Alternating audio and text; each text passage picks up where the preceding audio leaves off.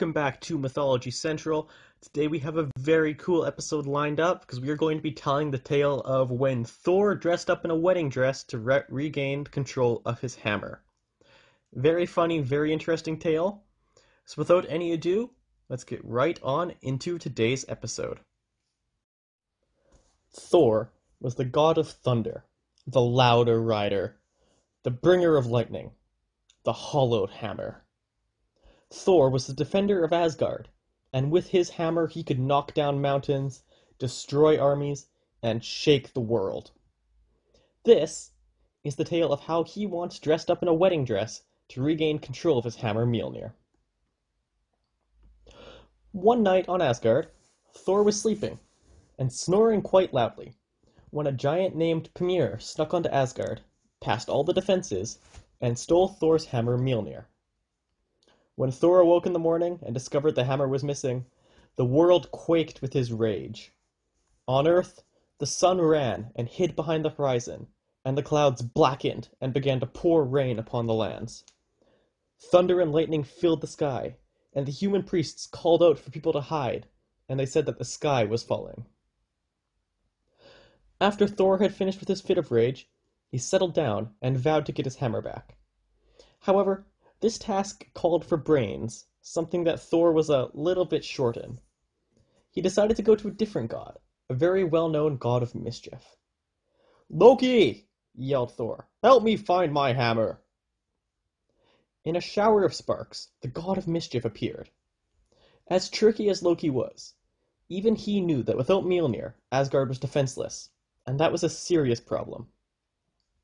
He suspected that it must have been a giant who took it, as they were the gods' fiercest enemies, and the ones who most wanted Asgard to fall.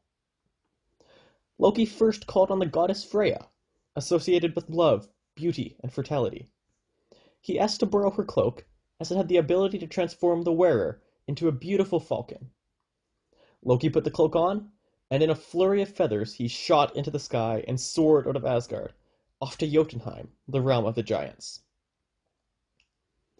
Eventually, Loki sat down on a hill, next to Thrym, the king of the giants. He was not fooled by the cloak and immediately recognized Loki.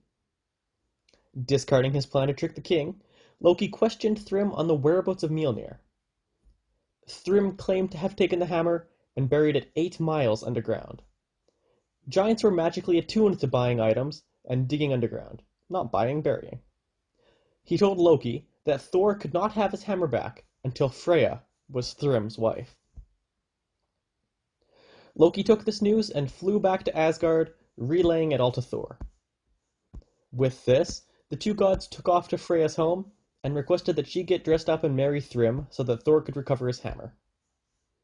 She flatly refused, and in fact she told Thor that if Thrym had buried his hammer 8 miles underground, then he best well get digging, as she refused to marry a giant. Well, with Thor hammerless, Asgard was in disarray, knowing full well its defenses were weakened and it was vulnerable.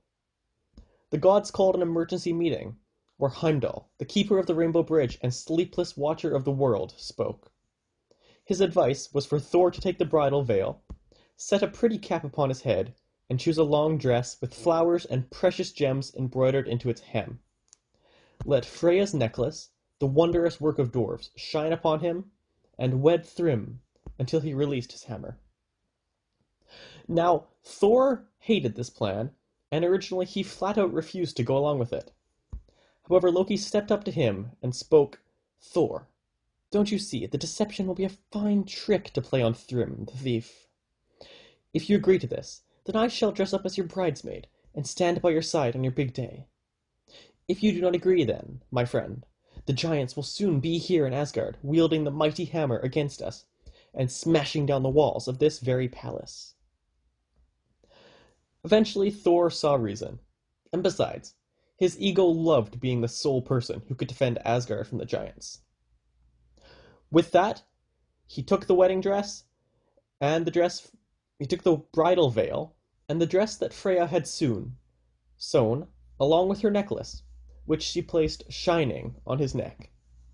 Loki followed through on his promise to dress up with him. So, with Thor dressed up as Freya, and Loki as a maid, the bridal party set off towards Jotunheim.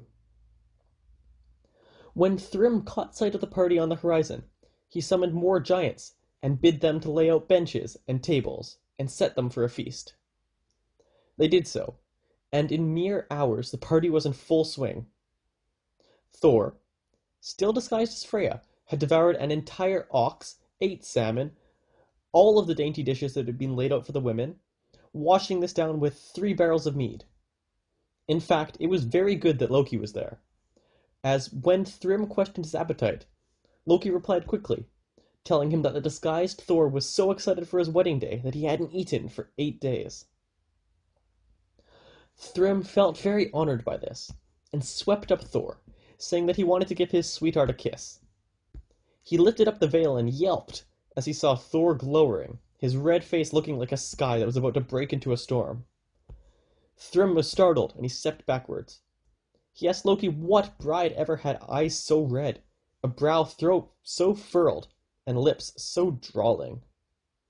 Once again, saving Thor's skin, Loki replied that Thor was so excited for the wedding that he hadn't slept for 8 days.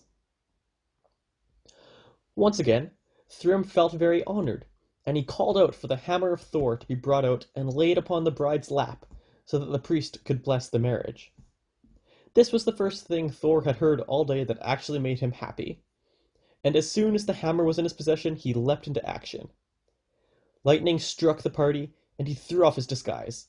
He killed Thrym, along with every giant in attendance, and so ended Thor's wedding day. Although, later on, he would have an actual wedding, where he married the fair goddess Sif. Now ends the Norse tale of Thor's first wedding. However, there are so many amazing tales to come out of Norse mythology, along with many other myths from many other cultures. You can find me on social media at Owen45871 on Twitter, and OwenPasai4768 on Instagram. I hope you enjoyed, and please check out next week's episode next Monday at 12 p.m. Mountain Time.